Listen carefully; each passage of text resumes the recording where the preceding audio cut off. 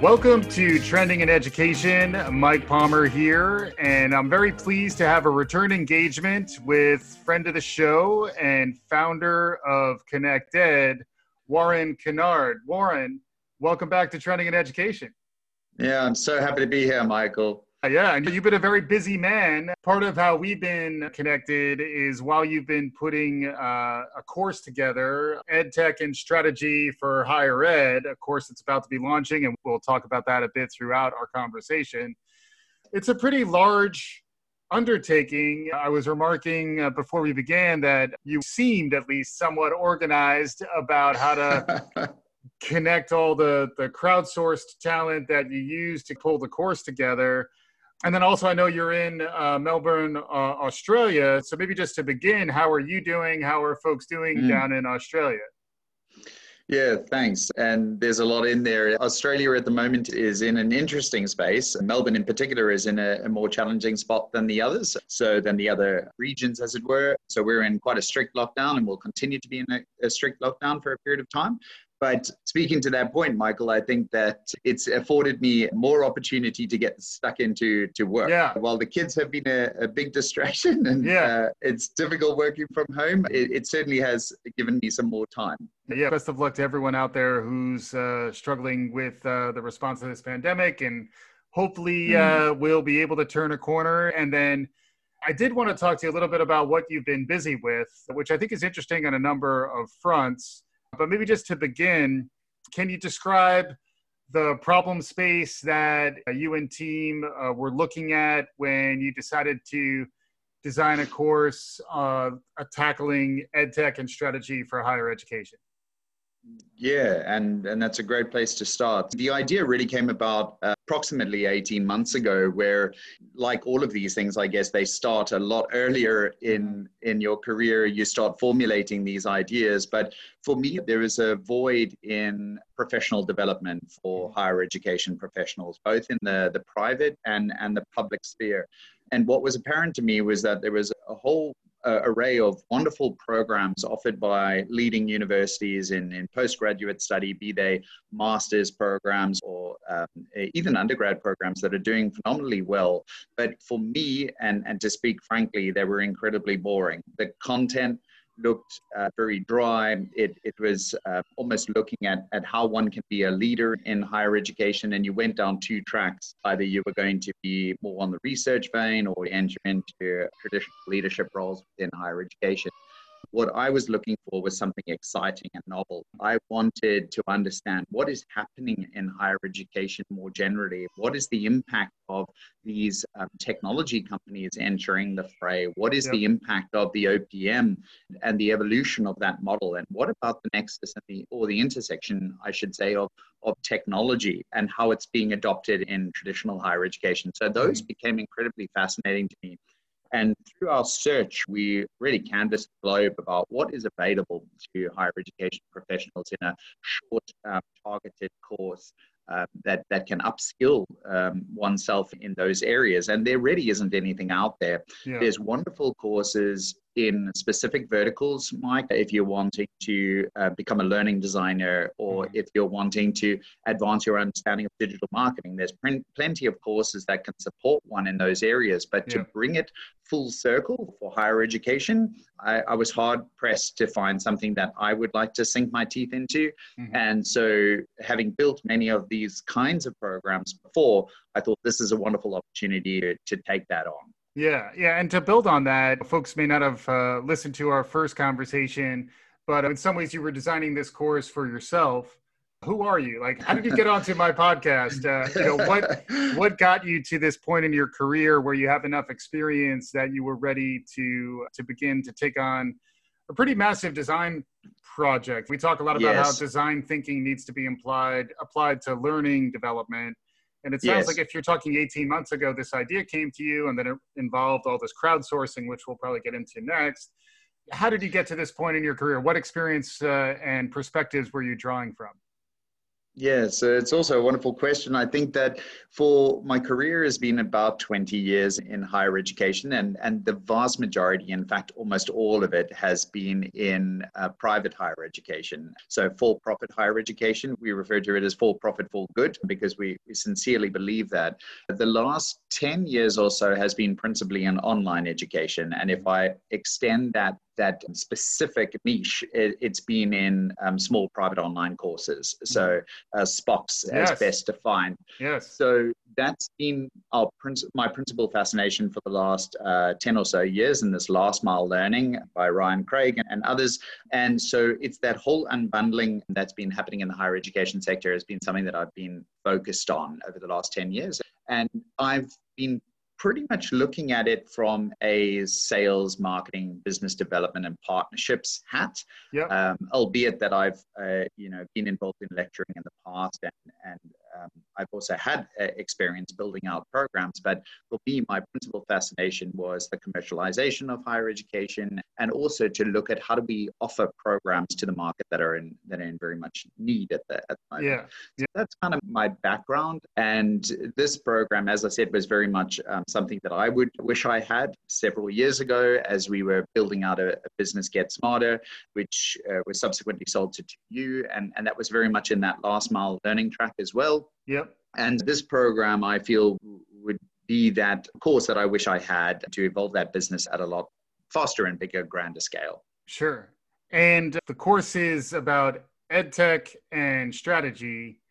And I got the impression, maybe you're just very clever at presenting this way, but I got the impression that there was a very structured, thought out syllabus and study plan that someone who's interested in dialing into higher ed as an industry and dialing in particularly to how technology may relate to its evolution, how online learning is very much a wave of the future. Keep in mind that this all began pre-COVID, but now COVID is likely an accelerant to all this online learning.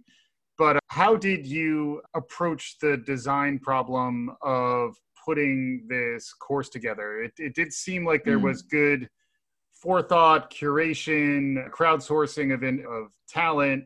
Can you talk to any of the design components that you think make this different than some of the courses you might not have been too impressed by?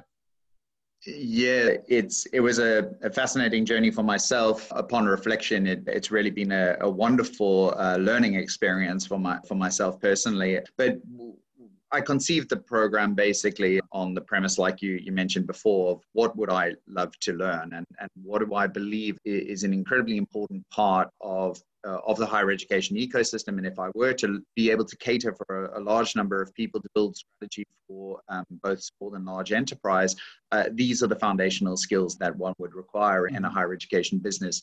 And so conceiving of those kinds of areas of focus, as you've outlined, and I'll go through them quickly because it should just bring it to the fore. But what I wanted to be able to do is to introduce, in the beginning, we introduce leaning into the future of higher education. And what we do is we look at the past, present, and future status of higher ed.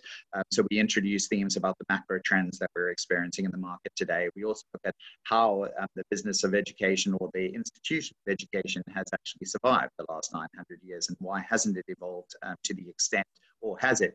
Because there's been some vociferous debate about what evolution actually and radical evolution actually looks like. And then we migrate into module 2, which really looks at the digital transformation that's taking place as in line with Industry 4.0. And how does that specifically impact higher education through contemporary ways of working, and looking at, to your point, around design thinking principles, and how do we iterate course development as opposed to this very protracted period that we have right now in terms of bringing courses to market. And then module 3 is very much focused on the business of education. So all of the commercial underpinnings, how do we finance it? Wonderful people like Tom from EdAid, and we've got Mark from Tuition Fit and others that are doing some really interesting things within the realm of financing higher education. And then if we look at module 4, it takes us to sales, marketing, and business development, which are the foundations about how do we look at our brand? Like how do we differentiate ourselves? And is differentiation isn't important? Who are we trying to emulate in the market, and who are our customers, and so on? I mean, Module 5 looks at partnerships. So it looks at the OPM model in particular, but it also focuses on industry partnerships, another key macro theme that we see emerging today. Getting towards the tail end of the program now, we look at teaching and learning meets digital. So that's module 6. And we go to town on a whole bunch of things there around online education, about the course development cycle, curriculum architecture, and so on. And then module 7 looks at learning analytics and big data. So big data in inverted commas. And then we go on to module 8 and we conclude with leading in the higher education sector. So we're looking at things like misogyny and racism and other very topical issues and how they impact the higher education sector. And you as a leader, what core competencies do you need? And then to just answer your question and round that out. So when building the program, it was obvious that I and my small network and team don't have all the answers, and nor are those answers always accessible. And they may not be true and factual answers, but they're opinions. And there's people that are doing wonderful work in this area. And so why not tap into the expertise that exists? And having a reasonable network myself and being a relatively good networker, hence finding yourself, Michael, is very important in order to enrich this learning experience. And so that's how the crowdsourcing started. And that model was road tested quite robustly with a whole bunch of stakeholders that we exchange ideas with to make sure that the flow of the program is right. Are they the right topics? And there were some wonderful minds that helped me do that. Yeah. And as someone who's on the other side of it, full disclosure, I am one of the crowdsourced people. How learning and technology relate to one another is something that I did contribute a bit to. It was very interesting to understand how you had teed up for your instructors the option to answer a series of questions and then author into a video format relatively short snippets of their insight and their perspective on some really interesting questions. Full disclosure, I got to say it was hard as a podcaster to hit these short, pointed time windows. So I had to try it a few times to get it right. But can you talk a little bit about that too? Like how you thought about the other design challenge here, which is in addition to creating that compelling learning experience for your learners, you also want to create a frictionless, streamlined experience for the folks who are generally volunteering their time to provide their insight and their perspective. Can you talk a little bit about how you addressed that side of the equation? Yeah, so there's probably two parts to that answer. The one is the practical side of it, and then there's very much on the other end of the spectrum, there's the incentive challenge. So the former was just a miracle, actually. I found a tool, it stumbled across my desk. I was interviewing somebody for a role and they came through a platform. It was called My Interview, and the platform was really quite sophisticated, and wow, this was actually quite impressive. We could send a video link to somebody could upload a series of responses and push submit.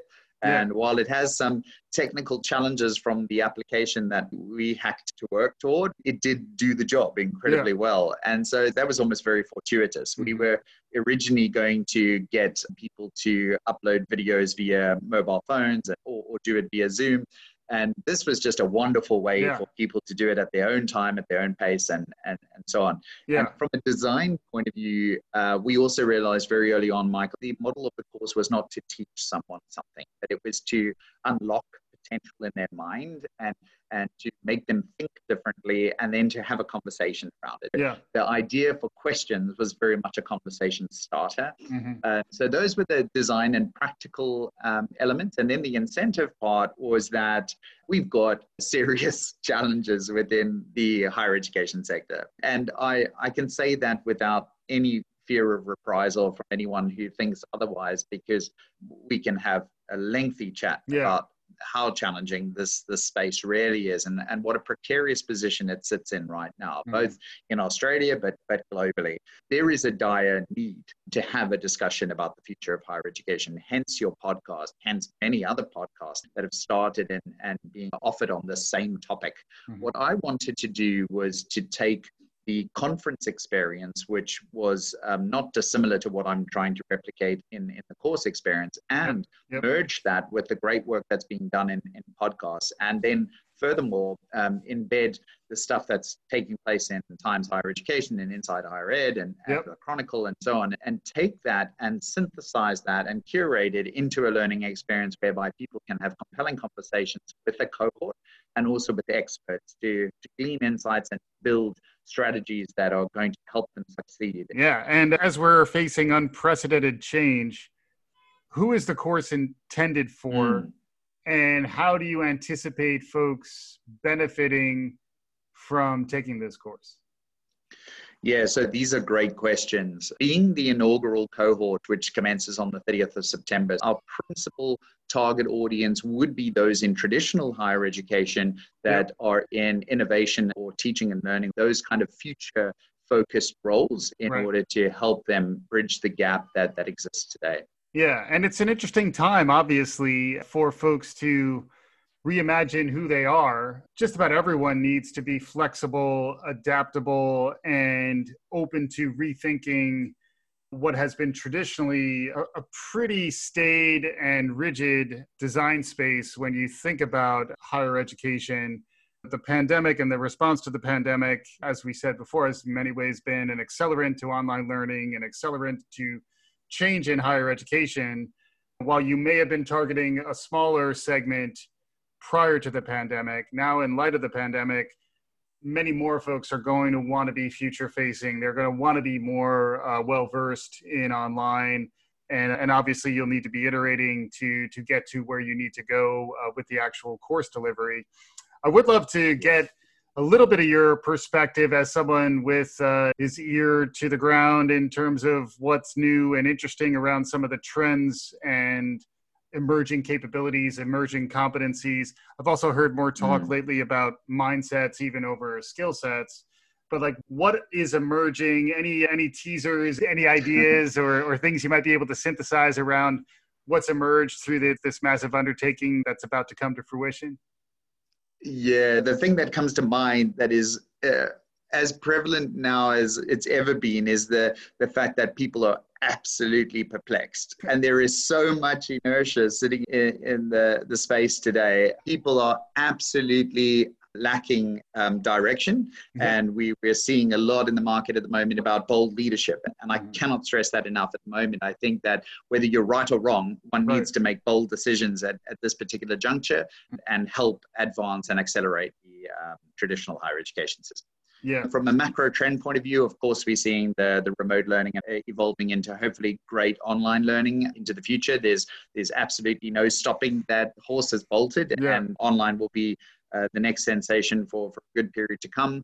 Again, there was an uprising of the VR AR movement some time ago in the last 5 to 10 years, and we're going to see investment into those technologies as well. We're seeing some wonderful providers popping up to help with that transnationalist agenda, to help universities get their programs into different territories. So there's a number of outfits that are looking at how the programs can traverse geographies. So there's some exciting work happening there. And then all of the traditional movements or trends are very much the same, but they're just being amplified to a grand scale. So, and we discuss all of those.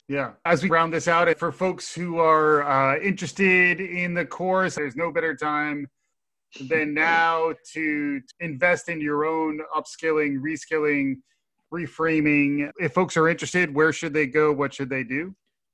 Yes, thanks, Michael. And also, you were speaking about mindset, and you just said reframing at the end there as well, which is quintessential of what we're trying to achieve. We're seeking to have that mindset shift. And at the same time, I think people are fallen into this realization that COVID is definitely put this front and center when they're seeing large scale redundancies and their work changing beneath them. I think there's a lot of opportunity now to have a look at the sector and look at their role with a very new lens. So that mindset shift is something that we're very passionate about. In answer to your question, the course that we have, yes, there will be multiple iterations, but this particular program as a cohort goes live or it commences on the 30th of September with our online O-Week, and then rolls into the 8-module program that extends beyond that, approximately 8 weeks of learning that between then and now. You can find more information at www.getconnected.co. and we can obviously provide any links or information that you require. And it's just important, if I can just touch on one thing that's important around fees. So while the COVID pandemic has decimated budgets, and my savings certainly have been depleted, as I'm sure everybody else has, and I was one of those fortunate people to actually have savings. So we recognize that this has been a cataclysmic event. It's put people out of work. It's making life incredibly tough. And as such, and with it being the inaugural cohort, we're very open to a pay what you can afford model. At this point, it really is a case of, if you've been affected by COVID, please don't let fees be an obstacle. It is a conversation that I've been having ad nauseum. I want people to find a resource that they can have that's going to help them find new opportunities in higher ed, or to develop their own businesses or enterprise that can support the higher education sector. And this course will definitely bring life to a project like that.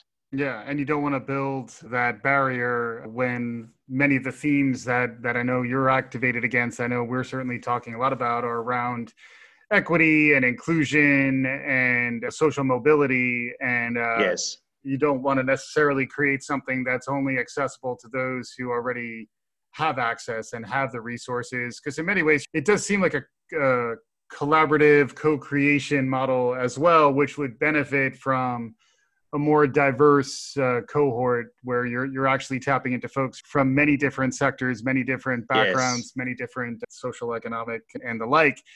So Warren, wonderful conversation. Always a pleasure to have you on. Any parting thoughts, any nuggets of wisdom as we wrap up? You're probably thinking 2-minute nuggets of wisdoms now anyway, because that's very much the structure of your course. But any parting thoughts you'd like to share as we wrap up here?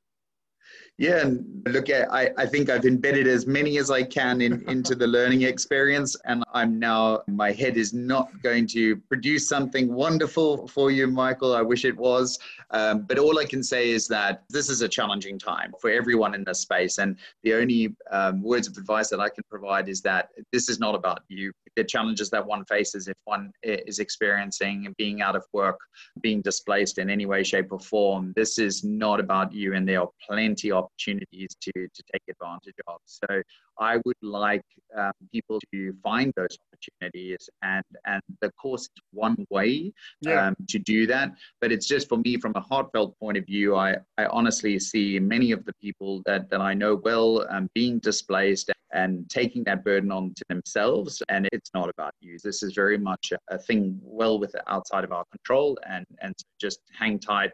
This too shall pass, and we are going to hopefully innovate the hell out of it and make a better sector and a better experience for our students and for those generations to come. Fantastic. Yeah. And it's not about you, and you're also not alone. There are people out there who you can connect to. There are communities of interest around really transforming what we can do with education, what we can do to change people's lives through learning. Really wonderful mission-based stuff. It's been fun getting to know you, Warren, and the folks at ConnectEd through this effort. Hopefully our listeners got something out of this conversation. And thank you, as always, for listening. We'll be back again soon on Trending in Education. Thanks, Mike.